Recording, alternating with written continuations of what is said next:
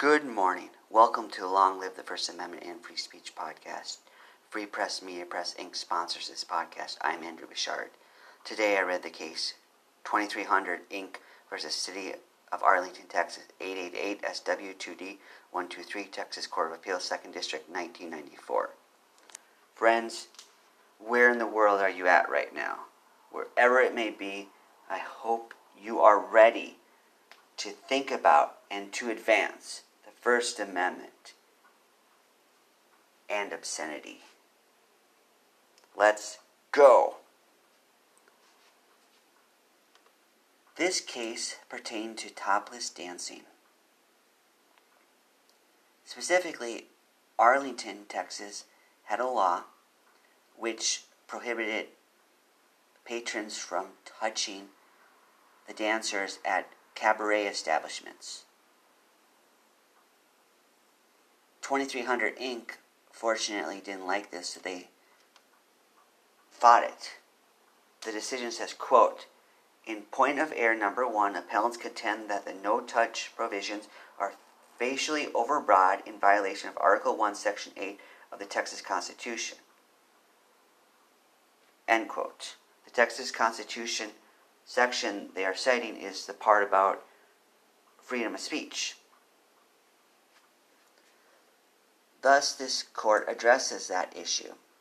They state, quote, "Topless/exotic dancing has been recognized as being within the constitutional protections of the First and 14th Amendments." End quote. Hooray, hooray. Other cases have noted this too. There was a Supreme Court case that they often cite about nude dancing.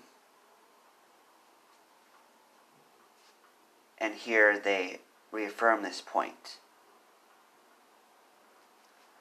They continue, they say, quote, "Since it is apparent that topless/exotic dancing is constitutionally protected conduct, this court will look to see if some exception applies that would justify the trial court's actions. In challenging the no-touch provisions, appellants rely upon the standard imposed in Ex Parte Tucci, which sets forth a stringent test for restrictions on protected speech. 1. The restrictions must be targeted at the effect of the expression rather than the expression itself. And 2. Any limitation must represent the least restrictive means to prevent the harmful effects." End quote. You got all that? Is that in your brain? Make it penetrate. Let's digest this. First of all, the Constitution protects it. The Texas Constitution protects it. Good. I'm glad. And the U.S. Constitution protects it. I'm glad. Hooray, hooray. So they're saying if it's going to have a law, the law has to deal with not the conduct itself. You can't ban all nude dancing. It has to deal with something on the periphery of it. They state that the Texas Constitution is greater in its support of freedom of expression than the United States Bill of Rights, particularly First Amendment. But they don't think it's actually pertinent to the issue at hand. They say they haven't been cases that have focused on topless dancing as it relates to the Texas Constitution and how it gives more of a right to freedom of speech. And they also note, quote, "Additionally, although First Amendment coverage extends to topless/exotic dancing, it does not guarantee the right to engage in the protected expression at all times and places in any manner that may be desired." End quote. On the surface, that sounds fair enough, but we've got issues here because we need to be on guard. We need to be vigilant. They talk about there are 3 criteria you have to put in place if you're going to restrict something like topless dancing. They say 1 has to be content neutral, 2 has to be narrowly tailored to serve a significant government interest, and 3, leave open ample alternative channels for communication. End quote. So they wrestle with whether this law does that.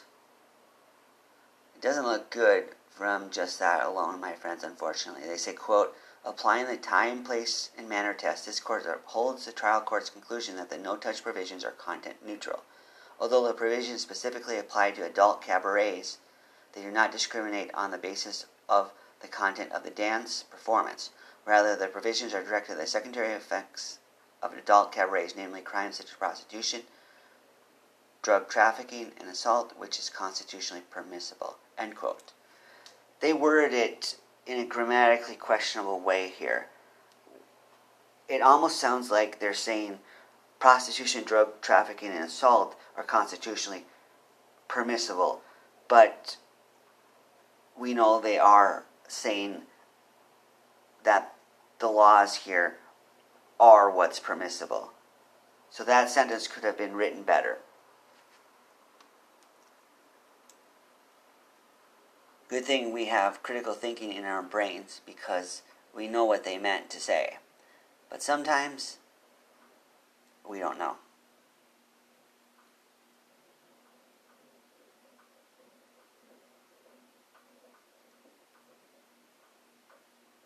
They do discuss how this, for some reason, singled out adult cabarets, but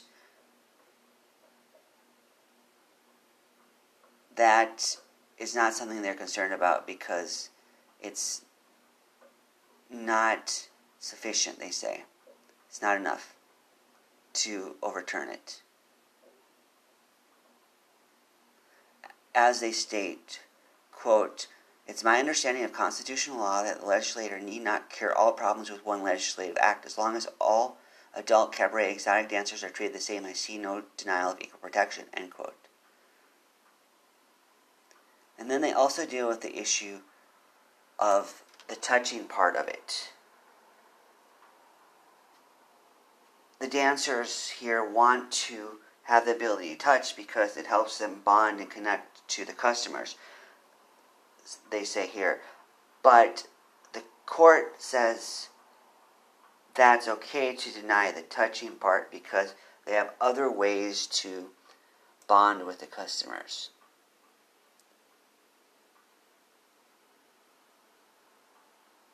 And getting back to that equal protection thing, they also say the following, quote, in point of error number 2, appellants assert that the no-touch provisions violate the equal protection rights as guaranteed by Article 1, Section 3 of the Texas Constitution because the provisions only apply to adult cabarets and no other sexually oriented businesses.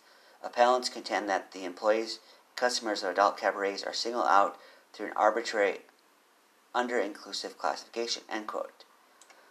This is a good move in a sense and also not a good move in a sense. You don't want to give these prudes, these regulators, any ideas. So to say, you're not going after these other people, we don't want them to also make other sexually orientated businesses be under stricter laws. So they're fighting, it's a fine line here because we don't want adult cabarets to be singled out, but also we don't want a broader law that restricts more freedom. So I can't blame them for trying. Something to consider. And they also say, quote, the city of Arlington is not required to regulate all sexually oriented business in the same manner. It is not required to address or correct all problems in one piece of legislation, end quote. Like we mentioned earlier with the other quote, they don't have to do that. They don't have to address and discuss every type of sexually oriented business in one law. Ultimately, they say the following, quote, the judgment of the trial court is affirmed, end quote. We didn't win this one, friends, but don't hang your heads down in shame. Instead, look up to the sky. Look up to First Amendment heaven which is where 2300 Inc. is headed, as long as they do not commit heinous offenses. I don't know their life history. I'm not omnipotent and omnipresent and omni-observant.